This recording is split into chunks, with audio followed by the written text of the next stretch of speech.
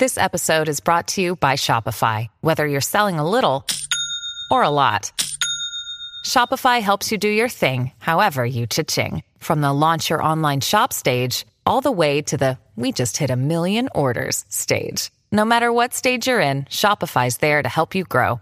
Sign up for a $1 per month trial period at shopify.com/special offer, all lowercase. That's shopify.com/special offer.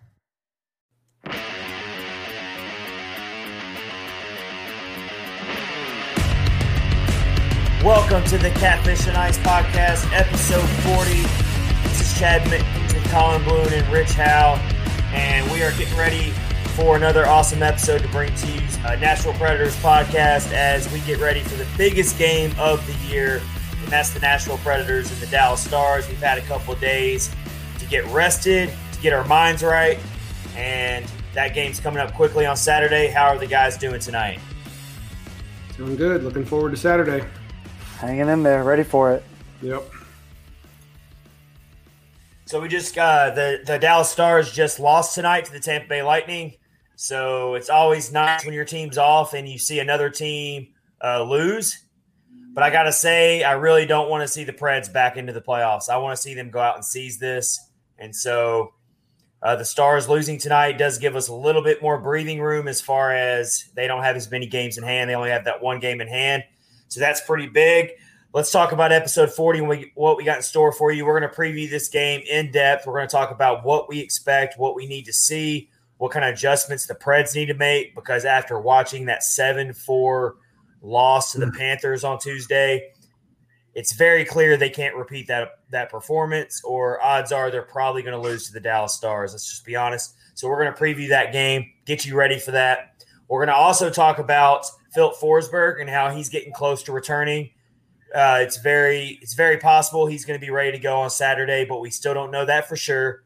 But if you're kind of reading the tea leaves and you're kind of assuming, it seems like he's got a very good chance to play that game and return to the lineup. So we're going to talk about how that's going to affect the Preds lineup, because obviously somebody's got to come out, and if we're going to put Forsberg in, so we got to talk about that. We're also going to get into the NHL deal with Turner Sports. That is a big deal for the league. That's a big deal for all the teams. The league's about to be in front of a lot of new faces, a lot of new demographics, a lot of new fans. This is a great opportunity for the league, and so Colin's got a lot of details on that. So we're going to talk about that. And finally, we're going to wrap up the show with our good friend Max Ritz, who is a co-host of the Squadcast. He's which is an affiliate with the Rod Peterson Show. He's got a wealth of hockey knowledge. He's a big Nashville Predators fan. He's also a contributor for Predlines.com, and he's going to join the show at the end. And we're also going to throw in a little NFL draft talk right now, because we got the NFL draft going on right now as we're recording. So we'll throw in a little NFL draft talk as well. And so let's go ahead and get into this and talk about our sponsor. DraftKings is the number one top-rated sports book in America, and they've got an awesome deal going on right now where you can bet. You can get in on the daily fantasy right now and set your lineups for baseball, for basketball, for all these different sports, and there's millions of dollars in prizes when you do this. So go download the DraftKings Sportsbook app now and use promo code THPN during signup. This week, DraftKings is putting you in the action with a free shot at millions of dollars in total prizes. That's code THPN, and you can get a free shot at millions of dollars in total prizes only at DraftKings. Minimum $5 deposit required. Eligibility restrictions apply. See DraftKings.com for details. Go set your daily fantasy lineups in baseball, basketball, all the different sports. Have some fun with that. Use our promo code THPN for all new users. So let's start off with Saturday night's big matchup with the Dallas Stars, which we all feel like is a play-in game. How do you guys feel about it? I feel like it's a play-in game for the playoffs. It's definitely a play-in game that they definitely have to win. And then I see them having to win 4 out of the next 5 to have a shot at it, especially with Dallas having that one in hand. And I know Dallas has a tough schedule, but I don't know. Yeah. I just feel like – I mean, we do ourselves a lot of favors if we put, ourselves 4 points distance within them, and even with them having a game in hand. So I mean, it's definitely, I would say this one at least is a must win because it affects the biggest outcome for the end of the season. I think we can get Columbus, but we can't be lazy. We can't slip up because we know how the Predators have been sometimes where games we should be winning, we somehow just inconceivably let it go. And then the Canes, I don't want to get a season swept, from them. I want to at least get one against them. I mean, surely the guys feel the same way. Surely they don't want to be swept on the season, especially if they could potentially be facing them in the first round. You want to be able to see a scoreboard that has you over them at some point. So my fingers are crossed. I'm going to be going to the game. It's going to be a lot of fun and a lot of excitement. I'll be yelling like crazy. I'll probably lose my voice, but I'm nervous. But it's going to be. This is it. This is our season. This is kind of what you kind of live for as an athlete. Hopefully, to be in these big spots where you can make a difference and really change the narrative of your season. So let's hope the guys respond. Yeah, so I mean, it's one of those things where could the Preds still get in if they lose against Dallas on Saturday? Sure, they still could, but it's going to get really dicey at that point because you gotta go into it thinking, okay, it's very unlikely that you're going to sweep Carolina. There's no guarantees playing Columbus, even though they are the team that's completely sold off and have nothing to play for. Assuming you sweep Columbus, it still doesn't do any favors if you lose to Dallas because then you do not want to put yourself in a situation where you're going into must-win territory to beat Carolina because Carolina's got plenty to play for right now as well. They're going for a division title. They're trying to avoid having to play Tampa or Florida in the first round of the playoffs. They would much rather play the 4th seed in the playoffs in the first round, I'm sure. So you do like Colin just said, you're doing yourselves a lot of favors by just going ahead, beating Dallas in regulation, giving yourself a 4-point cushion. Then you don't have as much pressure on you. Then if you sweep Columbus, you're in a pretty good spot going into those final 2 games against Carolina. If you can get some points against Carolina, even if you lose, if you can get a point, get a overtime loss to Carolina, that can boost your chances as well. But let's get into these X's and O's of what it's going to take to beat the Stars. And for me, I mean, I don't see the Stars coming out and getting as many shots on goal as the Panthers just did. I think they're a much different style team. But I do think the Preds are going to have to figure out a way to somehow increase their shot totals. I know they had a decent amount of shots against the Panthers, but that was just the style of that game. That game was just end-to-end, back and forth, crazy action. Both games, Monday and Tuesday's game. I don't see that happening against Dallas. Dallas and Nashville, it's always a grudge match. It's always hard to find room on the ice. It's hard to even get a shot on goal. And then you're probably going up against Hudobin on Saturday. I would expect they had Ottinger go tonight. So Hudobin has been a Preds killer in the past. So I'm not looking forward to that. So I think goal scoring is going to be at a premium. And so tell me if you haven't heard this before. We're going to have to lean on UC Saros again, heavily. And see, I agree with you. I think that UC is going to play out of his mind. Like, he's been playing really pretty much since March 15th. But for me, like, I also look at our defense. Our defense has to step up. I mean, our defense we've seen some slip-ups in the last few games, especially like the Chicago game, when we should have pulled out a win there. Even, against the Panthers in the 7-4 loss where, we probably should have pulled out. We should have had a better third period than what we did. A lot of it was defensive lapses. A lot of it was defensive breakdowns. I'm sorry. I get that he adds depth, but the Gabranson experience, I'm over it. Like, I'd rather see a player like Carrier. If Fabro can't go, I'd rather see a player like Carrier go or a David Ferentz. Is Carrier available right now? He's not listed as injured. He's been scratched. So, I mean, at least on online. He could be injured, and they just haven't listed it online. I thought he was still on IR, but we can check on that. Yeah. So, I mean, someone, if anybody really right now, other than Goodbranson, not Lucas Avisa. I think Lucas Avisa has earned his spot in the rafters watching the team from a distance. But I am not – he gets caught flat-footed way too often. And there was a play really where it started that third period run for the Panthers where he touched the puck multiple times, could not get it out of the zone, and then they score. And it was messy right in front of the net. And You can't have that from a defenseman. You cannot touch the puck that many times as he did in front of UC Saros, basically acting as a screener for the Panthers, an extra man for the Panthers to screen because he couldn't get control and couldn't clear it. I just don't see – I haven't seen enough – or I haven't seen anything really from him to earn him, the time where I would think that David Ferentz, who had a decent game for us, or Carrier, who, if he's available, has played very well. But you never know. I mean, if Fabra comes back, that fixes everything for us. Well, not everything, but it fixes a big chunk for us to be able to play on that second pairing, move Ben Harper naturally to that third pairing with Benning. But it's going to be interesting. I mean, I want to see the defense step up. I want to see Elliot Tolvanen get on the board again. That's another one. And not just he scored a 5-on-5, but I want to see a power play Tolvanen goal. And selfishly, I want to see it in person, so I could say I did. But I definitely want to see that. The power play needs to step up and get back to where it was. Especially when it was a top 15 unit. We've dropped a little bit in the last few weeks without LA playing where he has. So it's going to be interesting to see, but those are kind of my keys to what we need to improve. So according to TSN, Carrier is still on the IR. So, all right, then I'm all aboard the Ferentz train. I would love to see David Ferentz in there. But I think right now with Branson, they're leaning on veteran experience. They want a big body in there.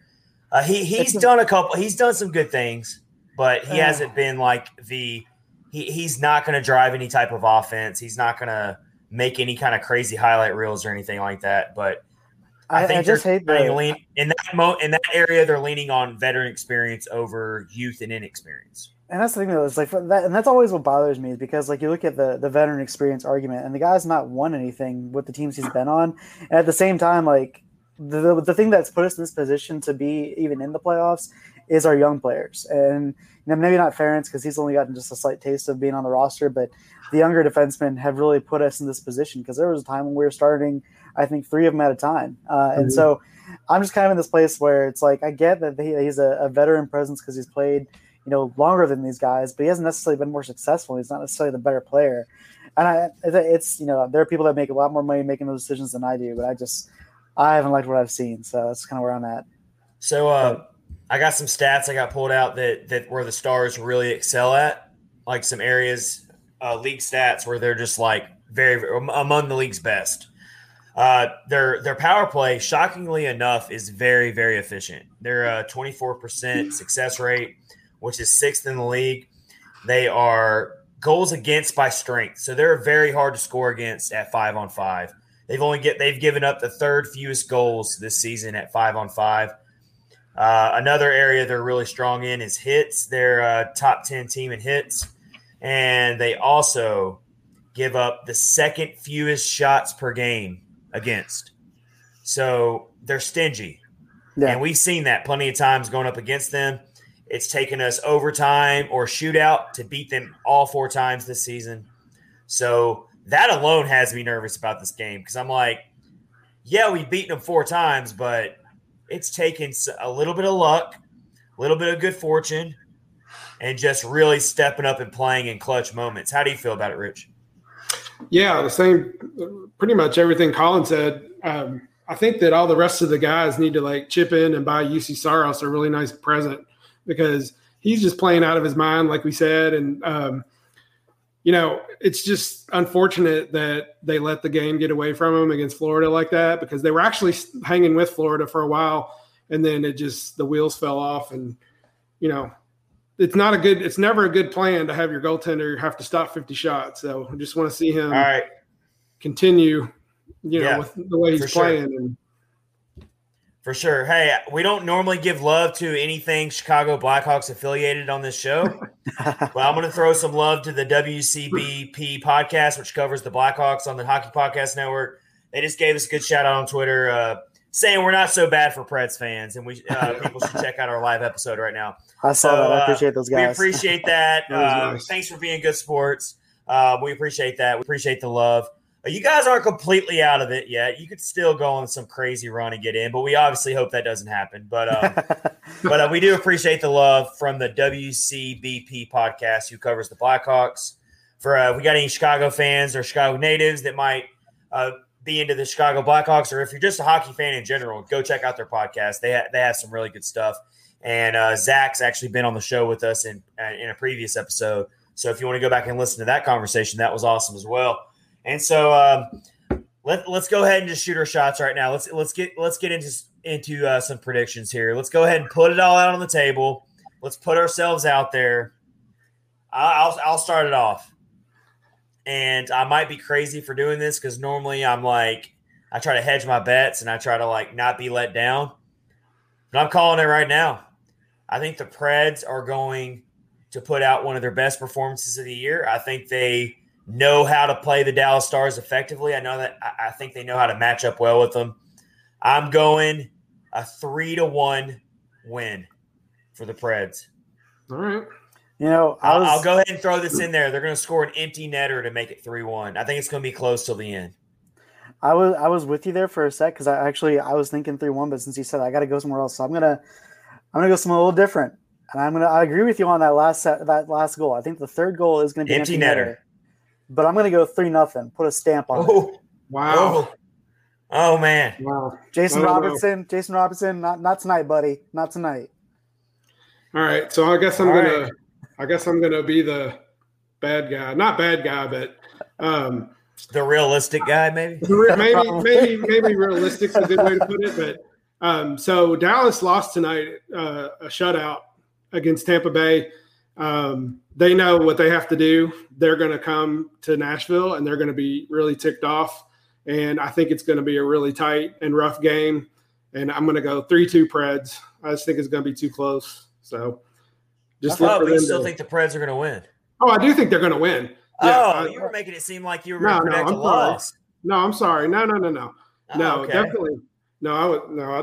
Very rarely am I ever going to. We're all predicting the Preds to score 3 goals here, and we're all basically predicting that UC Saros is going to have another outstanding game where he gives up 2 goals or fewer. So I like the sound of that. Yeah. I do think this game's going to be very, very highly intense. I think there's going to be a lot of penalties taken. Yep. I've been seeing a little bit of improvement in the penalty kill lately. Am I crazy for thinking that? Gradual, modest improvement, maybe?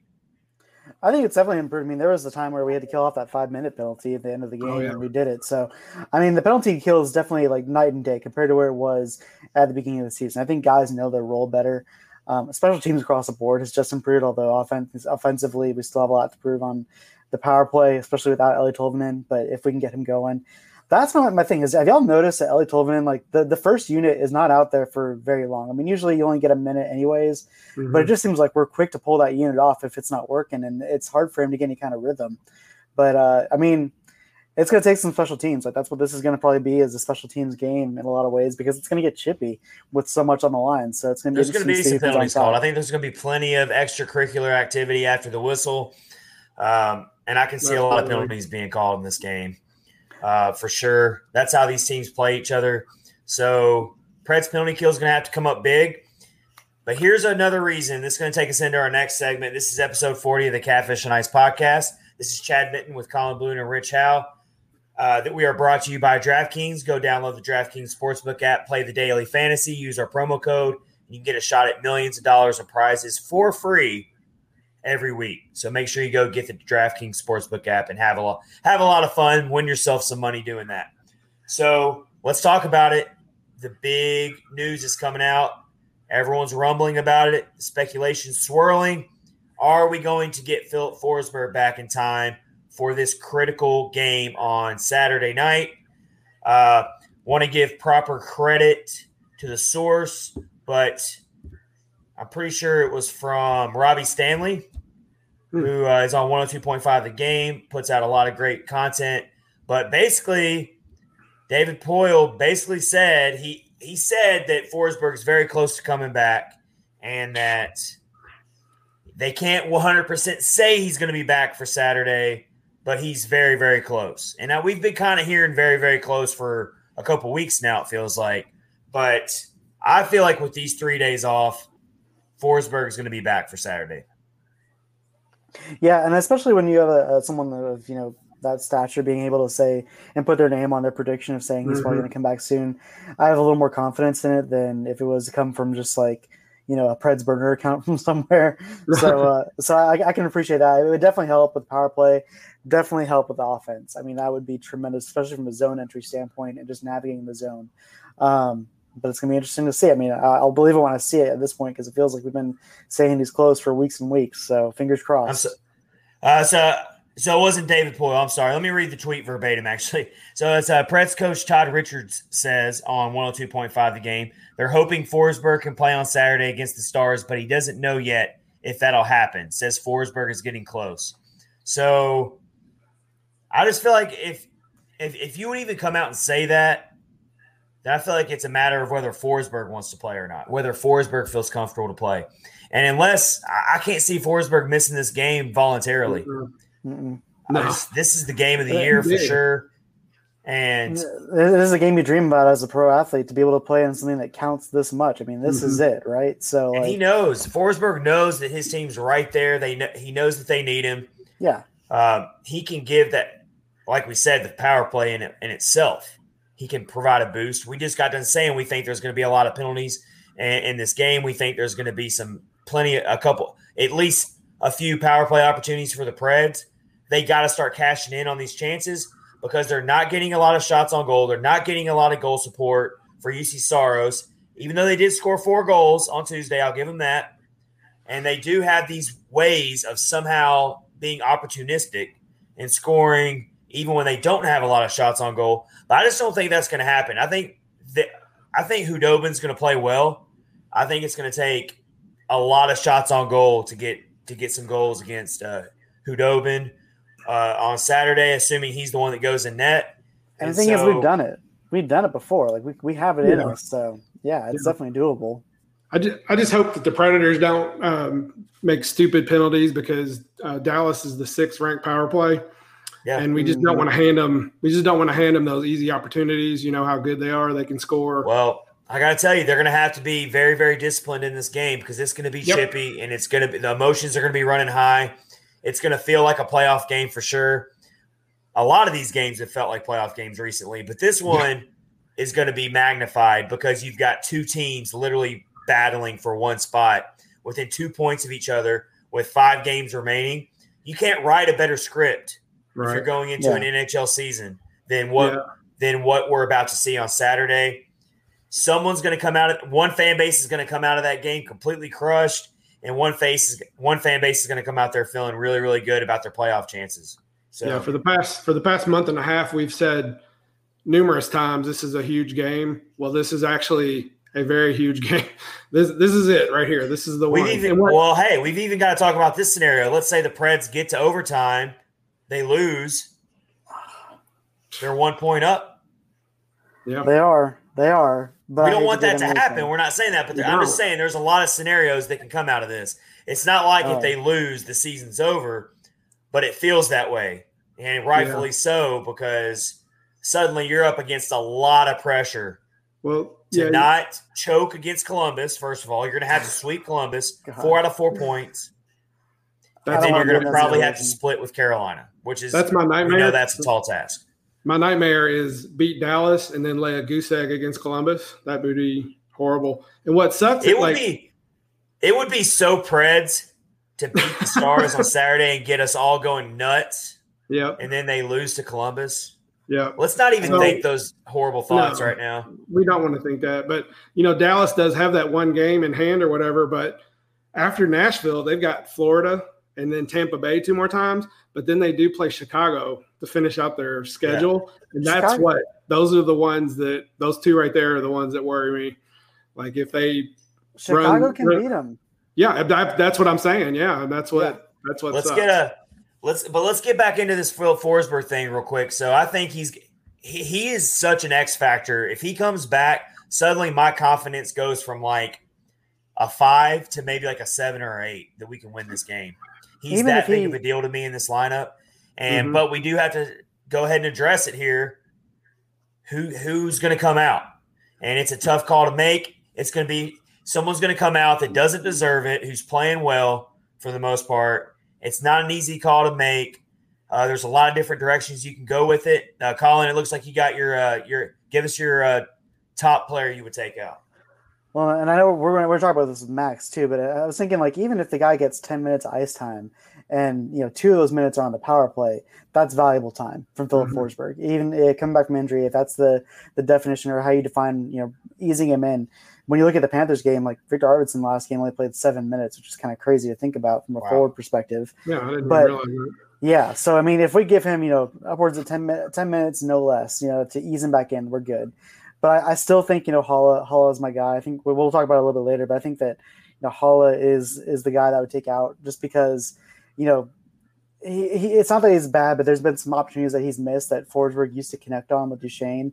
There were some setups that Duchesne gave Haula that Haula just couldn't finish, and historically Forsberg has been able to finish those before. So that's kind of where I'm at. Although then again, maybe he's not even centered by Duchesne. Maybe he's centered by Granlund.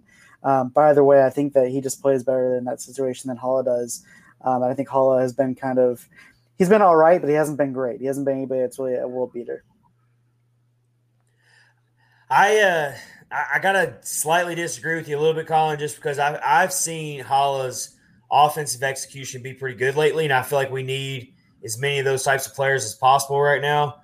I think we got plenty of grit and grind in this lineup. I think we need a little bit more offensive production, and I've liked what I've seen from Haula. He's been creating a lot of good odd man rushes. He's got a shorthanded goal to his credit. He's been flying around the ice a lot. But it's not an easy call. But for me, I'm actually going Nick Cousins if you make me pick what you have to pick if Forsberg's coming in. And it's just because I think Cousins – I think you can still keep your chippy attitude and keep your physical play that the team loves to have because Forsberg's going to provide you with that. Forsberg plays gritty and plays defensively too. Forsberg's not afraid to lay the lumber out. Forsberg's not afraid to forecheck. So you're still gaining something by getting Forsberg in. It's not like Forsberg's coming in and bringing you nothing when it comes to that side of the ice. So it's a tough call to make. But I would still lean leaving Haula in because I like what he brings offensively over Cousins. I like what he can do for the third line, especially we don't have Rocco Grimaldi in the lineup anymore. So you need some type of offensive flash from the bottom six. And I've seen that from Erik Haula lately. I just don't want to lose our hockey dermatologist, man. It's just fun watching the way Cousins gets under people's skin, and especially if you want to agitate a team like Dallas, get them off their game. I like Nick Cousins just because I saw what he did last game, where it was like as soon as the whistle blew, he was in people's faces, and you just knew whatever he was saying to them, it was like about the mother, the grandmother, the great grandmother. Like he was. Something about what he said is getting under guys' skins. That's all I appreciate. It's the thing that doesn't show up in the stat box is that smack talk. But I get either one. Either way, it's not an easy decision. No, but we're all in agreement here that we're not touching that fourth line, right, guys? No. Yeah, but we don't want that to happen, but we're all kind of nervous right now that the Preds are going to go out here and do this. That they're going to take out Tanner Jeannot. Or they're going to take out Yakov Trenin. Last time I checked, last time I checked, head coach is still John Hines, right? I mean, you want to talk about fire? You want to talk about firing up a fan base? If you take out arguably the most consistent line on the team this year when it comes to playing their role and doing what they're asked to do, it's the fourth line. We do have to give Hines some credit. A little bit. Not to mention, what kind of message does that send to the team? That you make the most of your opportunities, but as soon as someone else comes in, we're going to take you right back out. I don't know. Well, we do have to give Hines a little bit of credit because the past month and a half he has done better at putting his lines together and not moving anybody around. But this could be an opportunity where he does anger some people and he's got Forsberg coming back. He's going to play more of the veteran people, which means Cousins and Haula would probably stay in. And then I don't want him to, but I think he would probably look at that fourth line. But you just don't know. That's your tone setters. The only reason I would change that lineup is if maybe like a Matthew Olivier came back and then you want to give some guys some rest. But realistically, like that's your tone setting line, especially. I mean, if you lose and there's a lack of physicality and it's really present. Mm-hmm. I mean, it's going to be tough for him. Yeah, it's going to be a bad look waking up on Sunday morning if the Preds lose that game and they touch that fourth line and it's apparent that we got pushed around and it's apparent that we were missing that element. NHL coaches have been fired for less. If there's a 5-game skid here because of lineup decisions, I'm not saying I'm on the Hines fire train. Like I said a few episodes ago, give him more time, give him one season. I think he's earned that. But I mean, this is a silver platter moment where, you know, if the team falls short, but they have a good effort and the right pieces are there, it's one thing. If we lack physicality and we take out people that are producing, it's gonna be hard to not be on that train again. Whether it's Holla or whether it's Cousins. I'm saying Cousins. Colin's saying Holla. But don't I touch the think herb you can live with that decision a lot easier because first of all, you don't know if those players are going to even be on this team for the long-term future. Whereas Tanner Janot and Yakov Trenin are hopefully your future. So you've got to reward great play, and that's what they've given you this season. So I'm right there with you. I'm hoping that doesn't happen. And then if you break up that third line a little bit, then you move Luke Cunnin down, I think. I think that makes the most sense. Yep. Because I think you can move him anywhere in the lineup, and he's still going to do his role and do what he's got to do. So it's going to be very, very intriguing to see when those projected lineups come out, who gets taken out for Philip Forsberg, if indeed he does play Saturday. We still don't know for sure. We feel like he's going to play, but it's not certain. And then the Dallas Stars have a player of their own. His name's Tyler Seguin. He's a pretty big deal for them. He's also getting closer to returning. He would be making his season debut if he plays for the Stars. So that would be a big deal for them. Just take the night off. I will float him like $50 to go out to Roots Chris. Now, eat a nice steak in Nashville. I will say Seguin returning, I don't know if he would be able to provide the same impact as Forsberg, just because I'm not sure if they would ease Seguin in. He dealt with a hip injury. That's what's going on with him right now. That's not an easy injury to come back from. No. As a hockey player. So I don't know. Even if he does make his debut on Saturday, I'm sure he'd be in limited minutes. I'm not sure how effective he would be able to be, but that would be a big piece for them to get back if he were able to make his season debut on Saturday for them. Let's hope that doesn't happen. Stay in Dallas. We'll have to wait and see. Just chill, man. Just chill. There's no rush. Just chill. All right, so real quick, I got to say, I know a lot of our podcast listeners and followers, especially the people watching right now live on the stream, the Titans are getting ready to pick with the 22nd pick in the draft. I really haven't been focusing on who's off the board here in the last few picks. I guess I'm looking at the bottom of the screen right now. I'm thinking the Titans need to go defense right here. I think they need to address. I think they need to address the biggest need that they had last year, and that is kicker. So okay, no, we ain't touching kicker. Kicker's good. That's good. I'm hoping. I'm thinking they need to go corner or edge rusher. That's my Mel Kiper That's my Mel Kiper hat on right there. Let's see. The pick is in. We're gonna announce this live because it's just too perfect timing. Let's see what we get here. Give me a cornerback. That's what I'm hoping for. Cornerback or edge rusher. The excitement. Can we just go ahead and talk about how the NFL owns the calendar for like the entire season, entire calendar year? It feels like they just never go away. You get pretty much between February and April, and that's it to have any other sport. It's like they're always dominating the headlines, no matter what. All right, give me this pick. The anticipation. I know, right? The anticipation is very thick right now in my house. I can promise you that. They're probably going to go to commercial break before they come back. Don't do that. Yeah. This is a big pick for the Titans. They're one of those teams that are like right on the cusp of maybe being able to hang with the Kansas City Chiefs, but they need to make a really smart pick here. Yeah. They're going to do like American Idol. We're going to tell you who won next. Oh, gosh, yeah. I mean, Roger Goodell could not be moving any slower right now. I know, right? Like it's like he's trying to just really tease me right now. Roger Goodell, I don't know if you knew this, but we're doing the Catfish and Ice podcast. It's kind of a big deal right now, and we need to get on with our show. Hey, real quick, shout out to Mike Twitter. He's on here. What's up, Mike Twitter? How you doing, man? Here's the selection right here for the Titans. Let's see what we get here.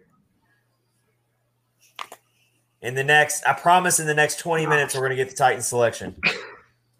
It's so funny. The podcast has not ended. We're just waiting for the pick. Yeah. Waiting for the pick. Oh my gosh. It's been out for about 2 minutes. The pick has been in for 2 minutes now. Still. By this time, it's going to be ready for episode 41 already. Maybe they're going to, I don't know. All right, here comes. All right, Roger Goodell's announcing the pick right here. And it is.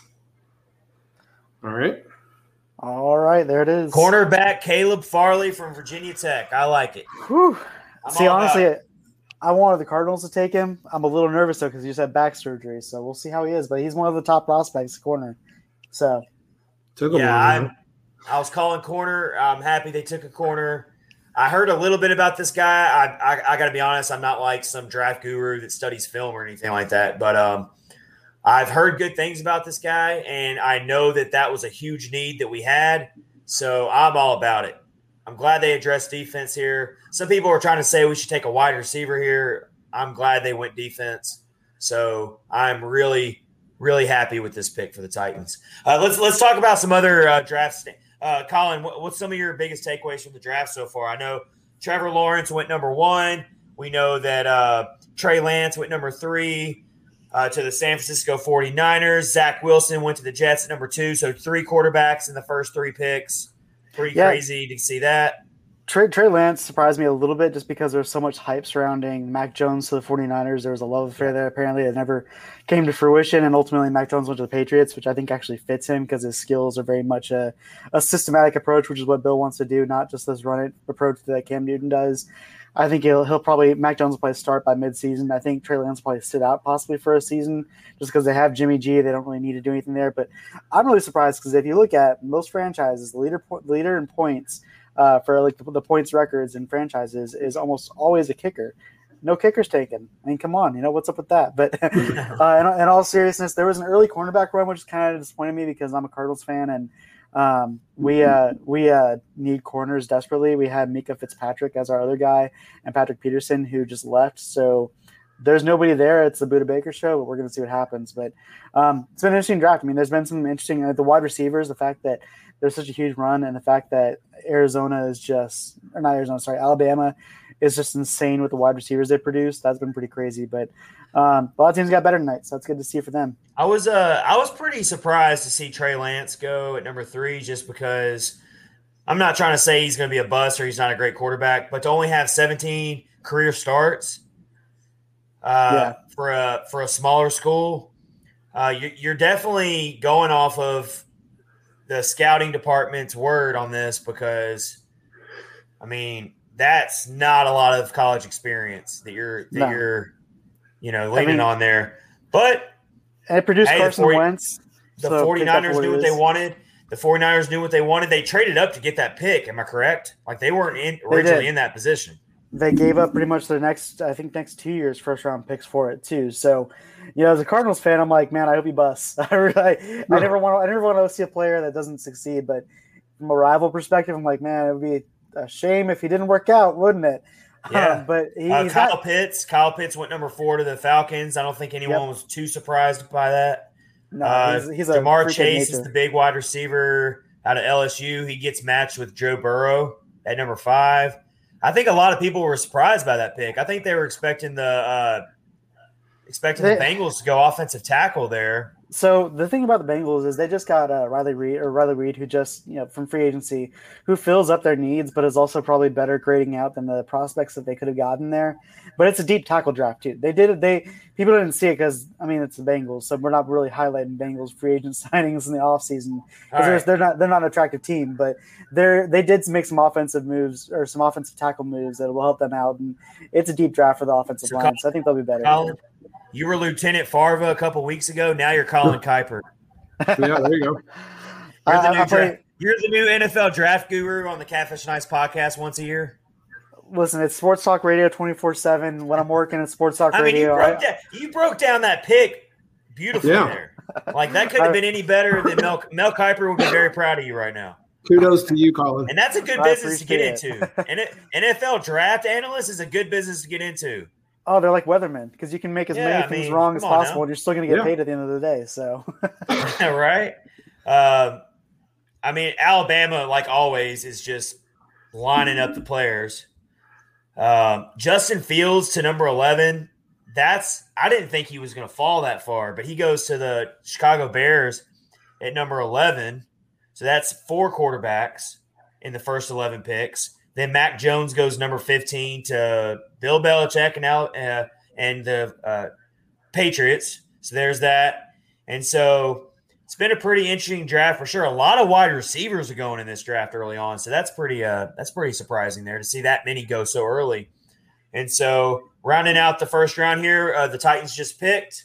So that was perfect timing, as we know we have a lot of Titans fans that are also Preds fans that listen to the podcast. So we are coming up next here. We got Max Ritz joining the podcast. He's a good buddy of the show. He's a fellow PredLines.com contributor. He's going to join us to talk about the Saturday matchup with the Dallas Stars as well. He's also going to join us to talk about the offseason that's coming up. A lot of big decisions the Preds got to make this offseason. Expansion contract with what's Pecorine going to do? We're going to ask Max about all that as well. So make sure you stay tuned. Make sure you go download. If you're watching on Twitter right now or Periscope, make sure you go download the podcast. It will be available first thing tomorrow morning on all of your major podcast platforms. Other than that, we will see you next week and get ready for this final push into the playoffs. Again, this is episode 40 of the Catfish and Ice podcast.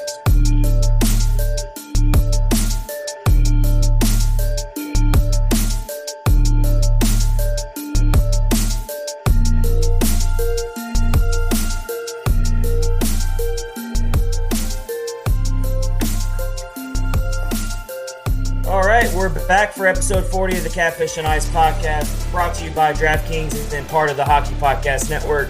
This is Chad Mitten with Rich Howe and Colin Bloom, your hosts, and we've got an awesome guest for you, and that is Max Ritz, who is co-host of the Squadcast and part of the Rod Peterson Show, and also a fellow PredLines.com contributor. We are really pumped to have him on the show. How are you doing tonight, Max? I'm doing fantastic, Chad. Thank you very much for having me on tonight, guys. Very excited to talk some Preds. Absolutely. We got the NFL draft going on in the background, so I'm sure as we record this segment, we'll be reacting to that. Max had an NFL draft, mock draft put out there, so we're going to ask his thoughts on the picks. I think we just got done seeing the top 10 picks of the draft, so we got to get some of his thoughts on that.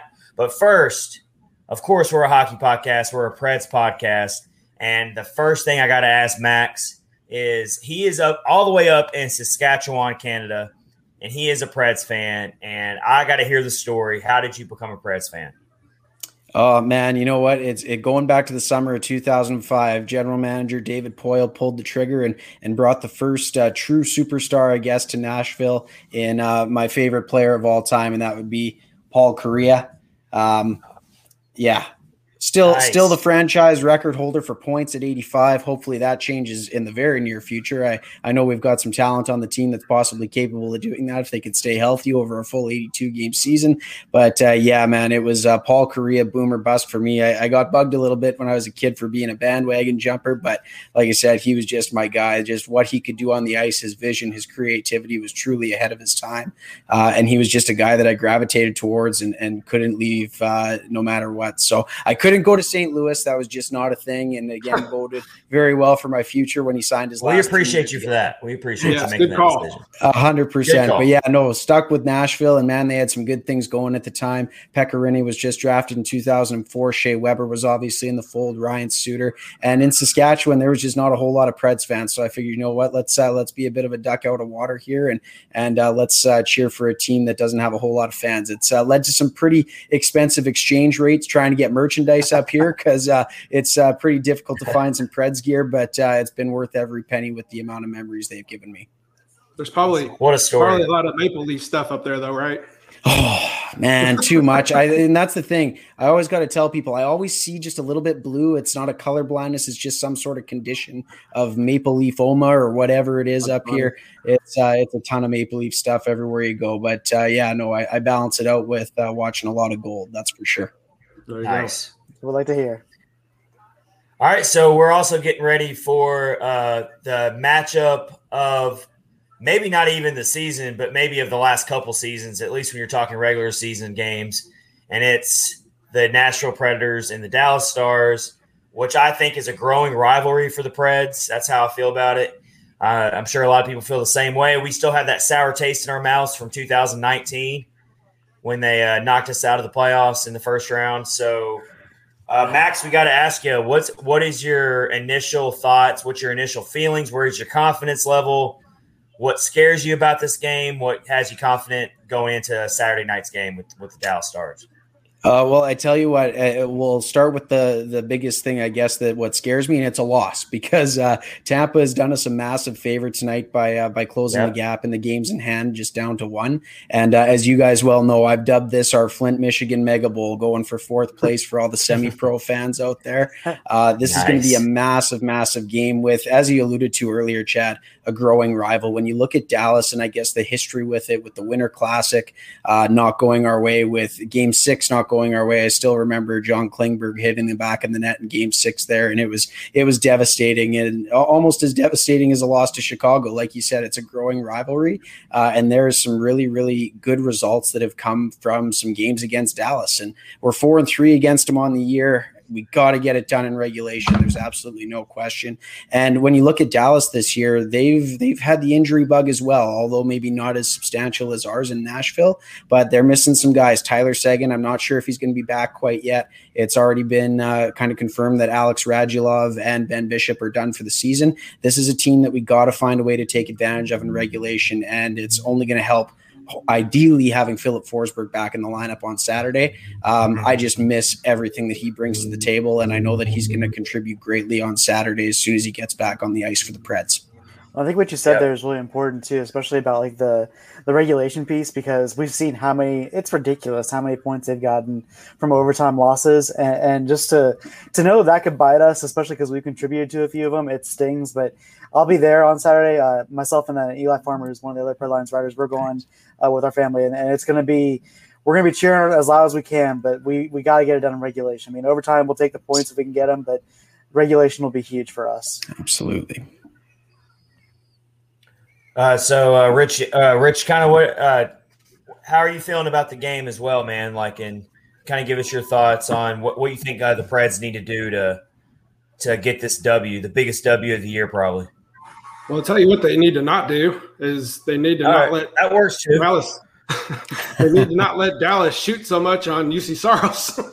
That's the big, huge thing. Yeah, that's a good place to start. But I guess we can also say that the Dallas Stars aren't quite as loaded offensively as the Florida Panthers. Maybe we can go there. They're not, but they took a loss tonight, so they're going to be good and ticked off. They do have this rookie Jason Robertson, who's kind of all of a sudden making the Calder Trophy race pretty interesting. So we got to watch out for that guy. And they played Jake Ottinger tonight, so they'll be starting Khudobin. I'm sure he's got a nice, big, long, huge rest, and he'll be ready to go. We got that 3 days between, which is nice. That's right. Yeah, definitely. But it would be awesome to have Forsberg back. Definitely. Oof. That would be. So that kind of leads me to another good question I got for you, Max. Again, we're joined by Max Ritz, who is a fellow PredLines.com contributor, wealth of hockey knowledge. He's also a co-host for the Squadcast, which is an affiliate with the Rod Peterson Show. So we're very thrilled to have him join the podcast tonight. And so we got to ask you, Max, how big, what kind of impact can Philip Forsberg, other than the obvious stuff, because obviously he can put goals in the net, but what can Philip Forsberg do for this team that we won't have if we got to keep going through this final stretch without him? I think you just, and again, alluding to outside the obvious, just offensive consistency, right? He's a threat every time he hits the ice. He's somebody that the Dallas Stars need to take note of. And I know he's had a very long absence being off on the injured list. But with that being said, he's going to be ready to go. I see on his Instagram stories enjoying some wings, a little Coca-Cola tonight, enjoying the draft. But he's got another couple days to get that out of his system, lighten up and enjoy getting back in the lineup ideally on Saturday. But did we have a George Kittle sighting? Because I know them two are buddies, and the 49ers had the number 3 pick in the draft. and they took Trey Lance, I believe, the quarterback out of North Dakota State. Yeah, So, absolutely.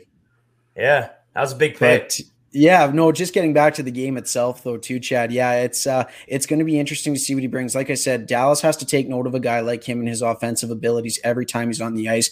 And I think, again, this is maybe a little bit obvious, but our power play that is in desperate need of him back on the first unit, going opposite sides, opposite wings of Eli Tolvanen.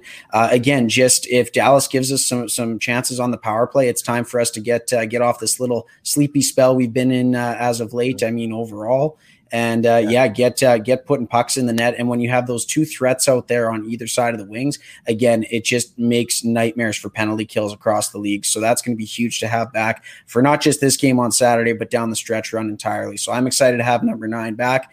And for a team that, and again, it's hard to say it about our guys, but an offensively starved hockey team, we need a guy with his capability of putting pucks in the back of the net and setting up plays creatively like he does so well.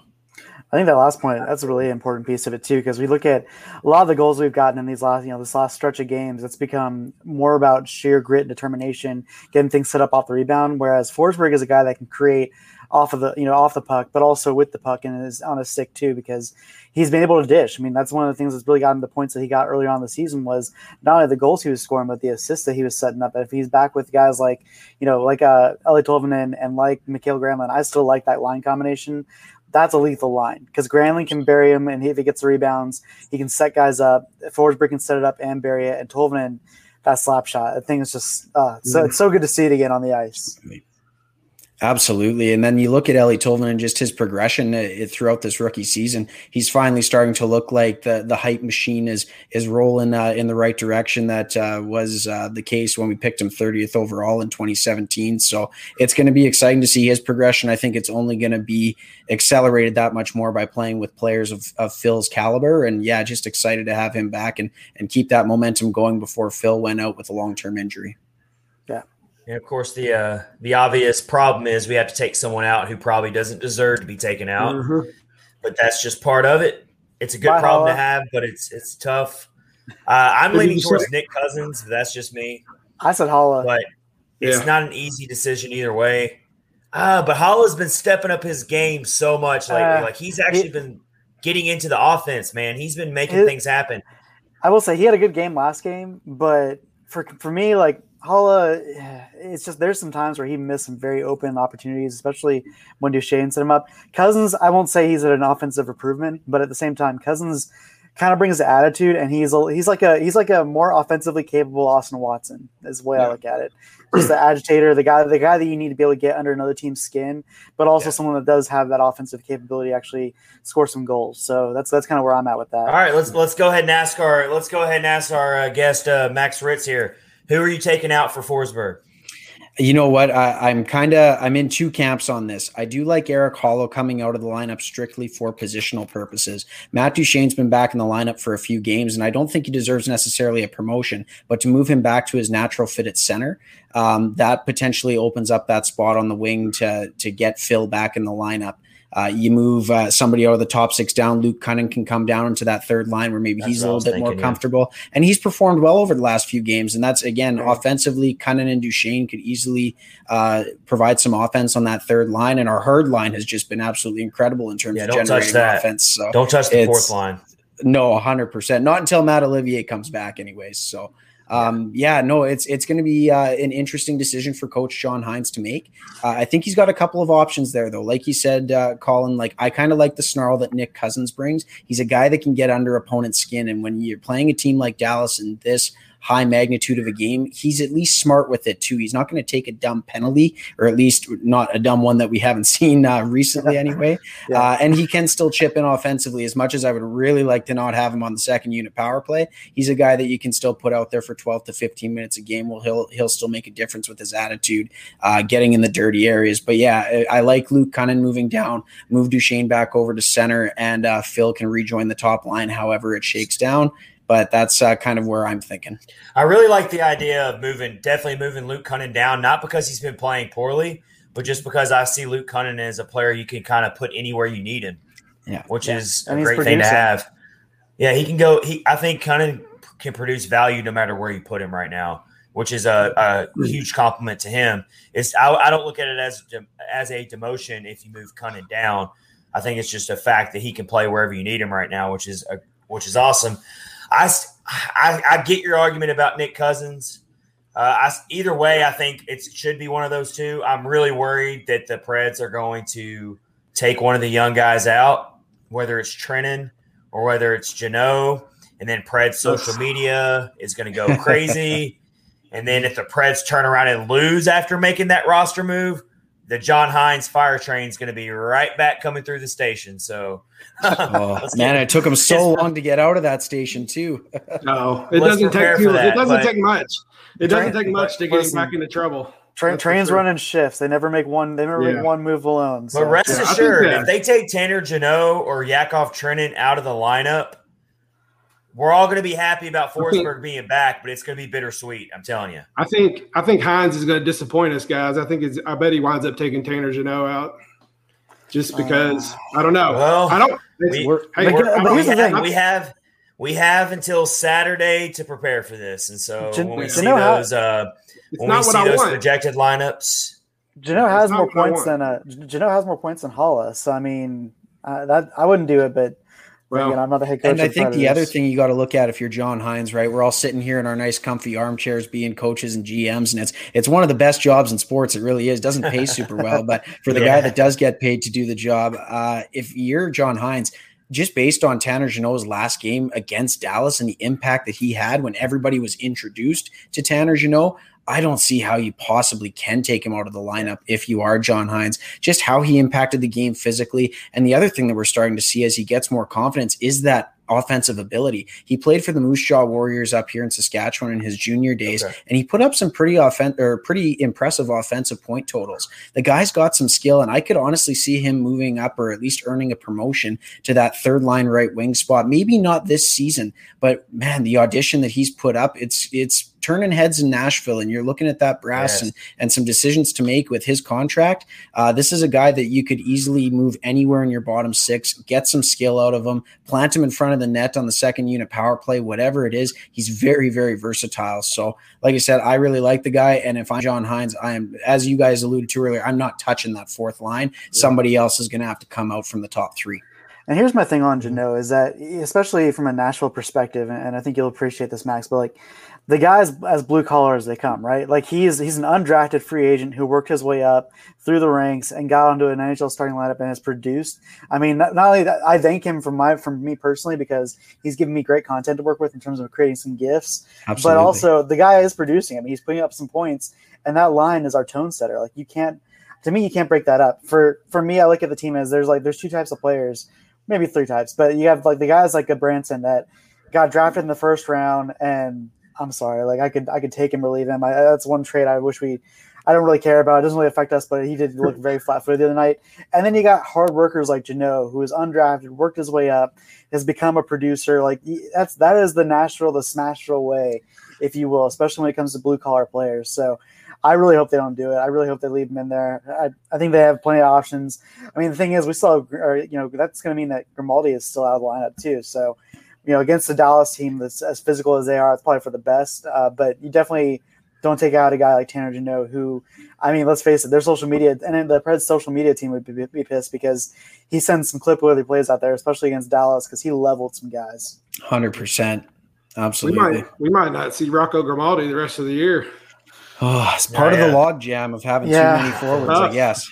It sucks, but so that kind of leads us into my next question, and we're being joined by Max Ritz, who is a co-host of the Squadcast. He's joining us all the way from Saskatchewan, Canada. He's a fellow PredLines.com contributor, and you can follow him on Twitter at Ritzy_Max.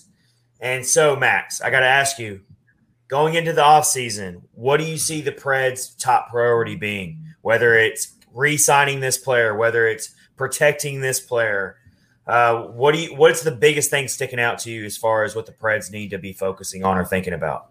Well, I tell you what, it's that little guy in between the 4x6 that has just been an absolute revelation for us. And UC Saros, what more can we say about the guy? Honestly, he provides daily content for all of us, obviously at Pred Lines. And in addition, just how do you not fall in love with this kid in terms of just the story, right? Pekka Rinne has been the franchise linchpin for a decade and a half.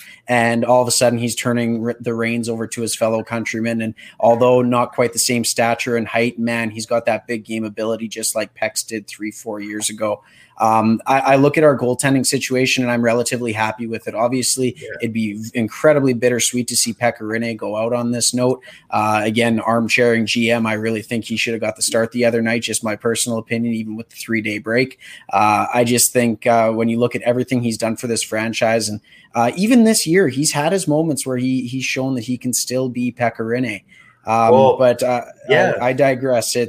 But going back to the question at hand, UC Saros, the contract extension, it's got to be a must for David Poile. He's proven, again, if he gets any sort of Vezina votes this year, it's going to be incredible to see what that number inflates to. I know that I had some earlier takes on it being in kind of, I guess, the minutia range compared to what maybe he's going to be worth. I still think some playoff success is needed to really get him to the value, I guess, of the upper echelon goaltenders in the NHL. But man, at 25 years old, this kid has just proven year in, year out that he's going to continue to get better.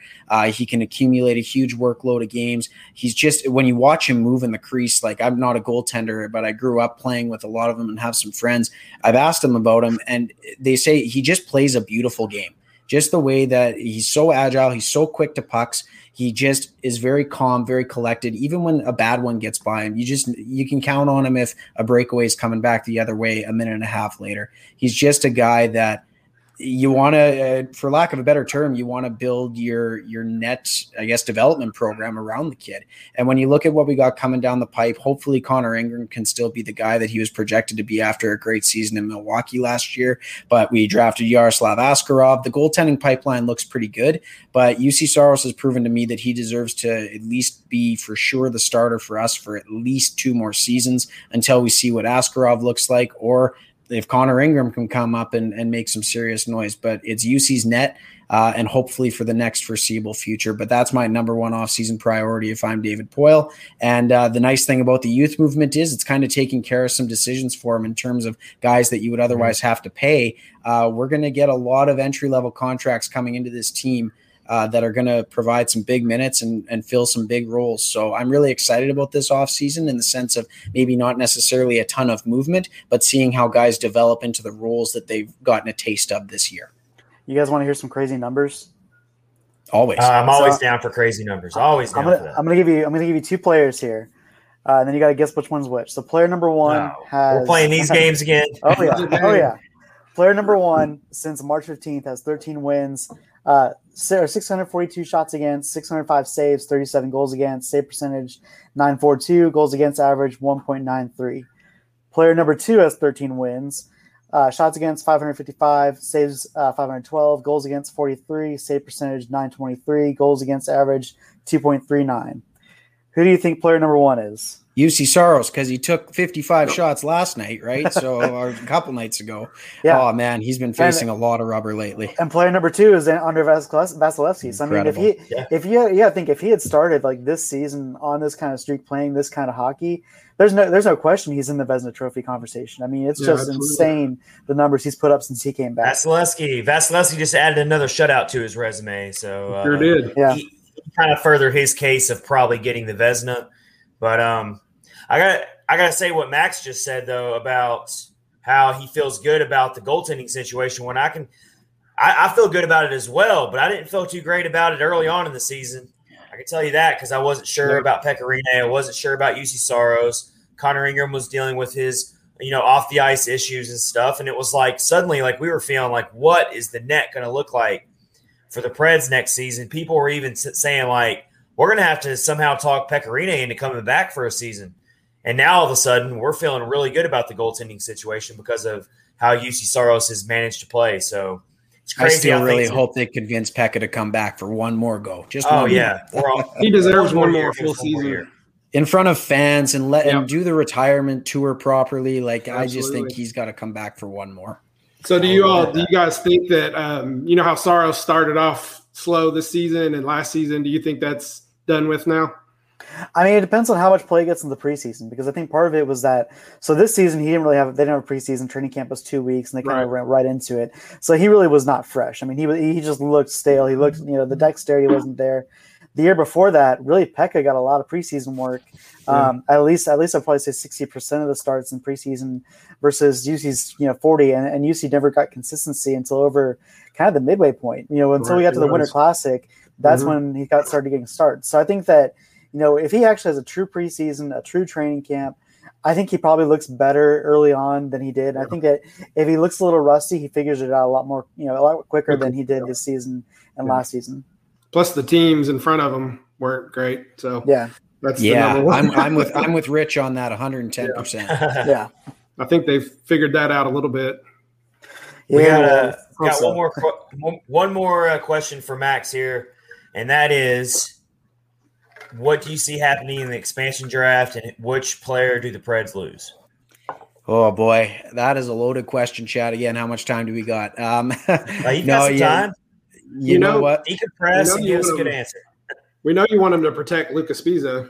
Oh, 100%. It's got to be Luca, right? I got my jersey on order in the mail. It's not quite – well, actually, it might be a Winter Classic jersey. I got it for about $43.99 Canadian. So, when you look at Seattle and you just look at the intelligence level of their management staff, they're not going to miss on many of these picks that they make. And when you look at Nashville, right, we saw James Neal leave back when Vegas's turn was up, and it's going to be very, very interesting. I am still of the mind that opening up some cap space by enticing Seattle to take either a marketable Ryan Johansson or Matt Duchene off of our books would be the best thing for the team, even if you've got to pay a first-round pick in either this upcoming entry draft where it's not a terribly deep run, picks 15 through 25, 15 through 30, wherever the Preds end up. Even in 2022, again, projected that this team is going to actually be in that lower part of the first round.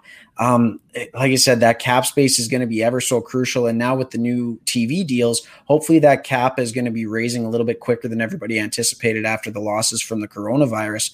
But I don't know. When it comes to a player name, I really look at Luke Cunnin as being a guy that maybe is expendable. He hasn't been around the team a long time. Yes, we gave up Nick Bonino for him, and that was a big locker room presence. I haven't heard that one. I haven't heard Luke Cunnin brought up yet.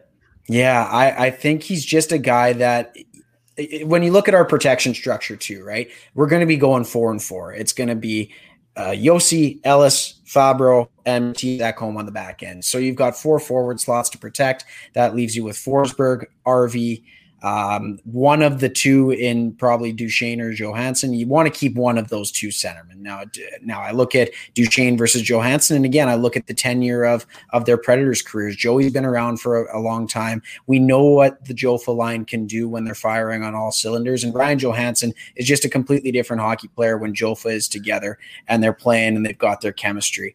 I look at Duchene. He hasn't been around the team for a long time, and again, it's just one of those pieces that maybe is expendable and attractive to Seattle when it comes to, okay, we need somebody that's going to help us on the salary side for getting to the cap floor.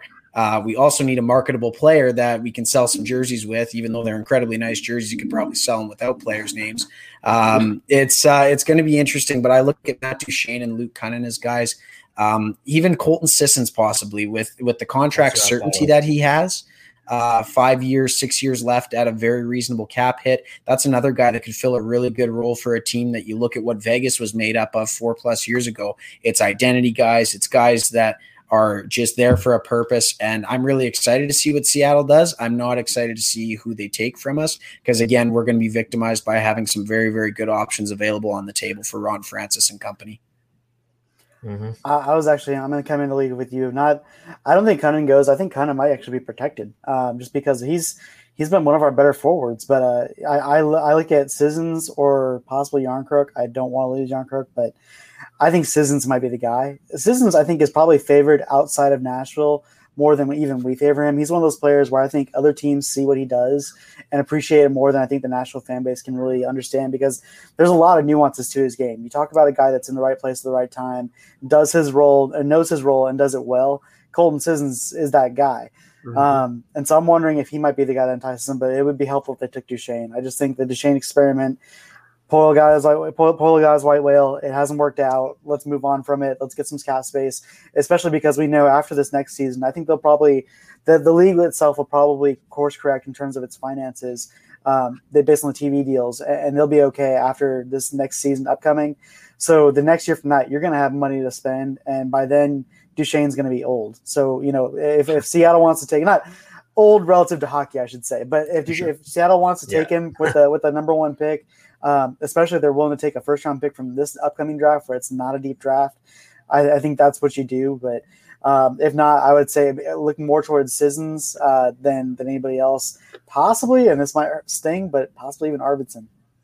I don't see that happening, but if it does happen, that'd be crazy. I guess what we can really pull out of this segment is there's a lot of different ways it can go with this expansion draft. Well, and the reason I say Arvidsson, there's nothing where you can just sit here and say, oh, for sure it's probably going to be this player. This can go a lot of different directions. So if we were somehow to get them to take Arvidsson, it reminds me of a Patriots move, right? Get rid of a guy before everybody knows you have to get rid of him. And that's not to say I don't love Arvy. I love Arvy. I want to see him continue in Nashville.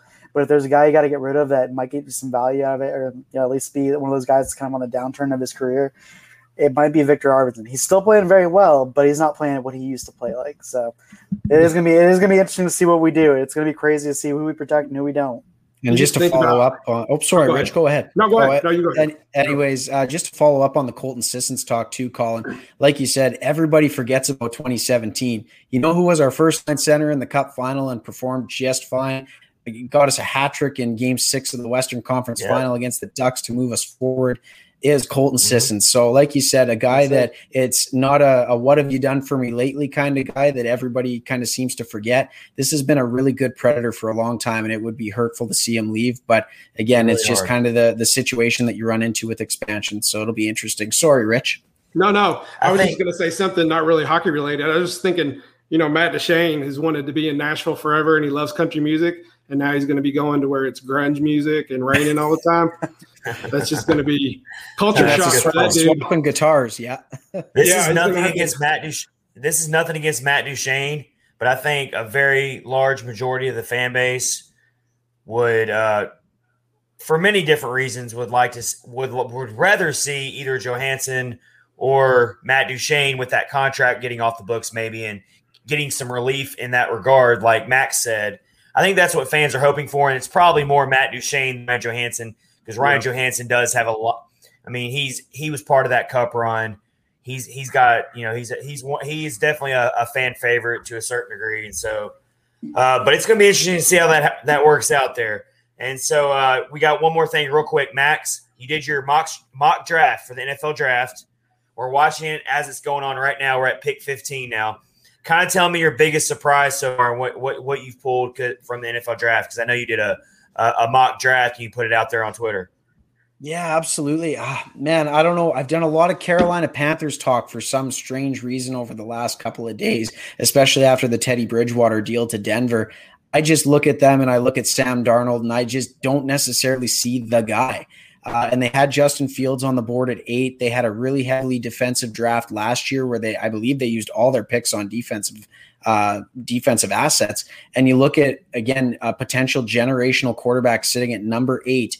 And Sam Darnold, again, he hasn't been guaranteed his 5th-year option yet. I thought for sure Carolina was going to go the quarterback route and at least pose an internal competition for that spot. But Justin Fields slides to the Bears, which is another fantastic football market that will hopefully embrace him. And we'll get to see some of the awesomeness that we saw at Ohio State. And as Colin alluded to earlier with the Patriots pick, Mac Jones, now Bill Belichick's newest project. So it's been an interesting first round, and although my Rams haven't picked in it for a number of years, but either way, there's been a reason for that and getting some assets. But yeah, it was a that's the thing. It always goes this way though, boys, with the mock drafts, right? 1 through 3, 1 through 4, everything looks gravy, and then 5 after it's just gone. So I look at the two drafts just in comparison between football and hockey. There's just nothing like the drama and the intrigue of the setup of the NFL draft. But the NHL is a close second for me every June, and this season will be July with the pandemic. But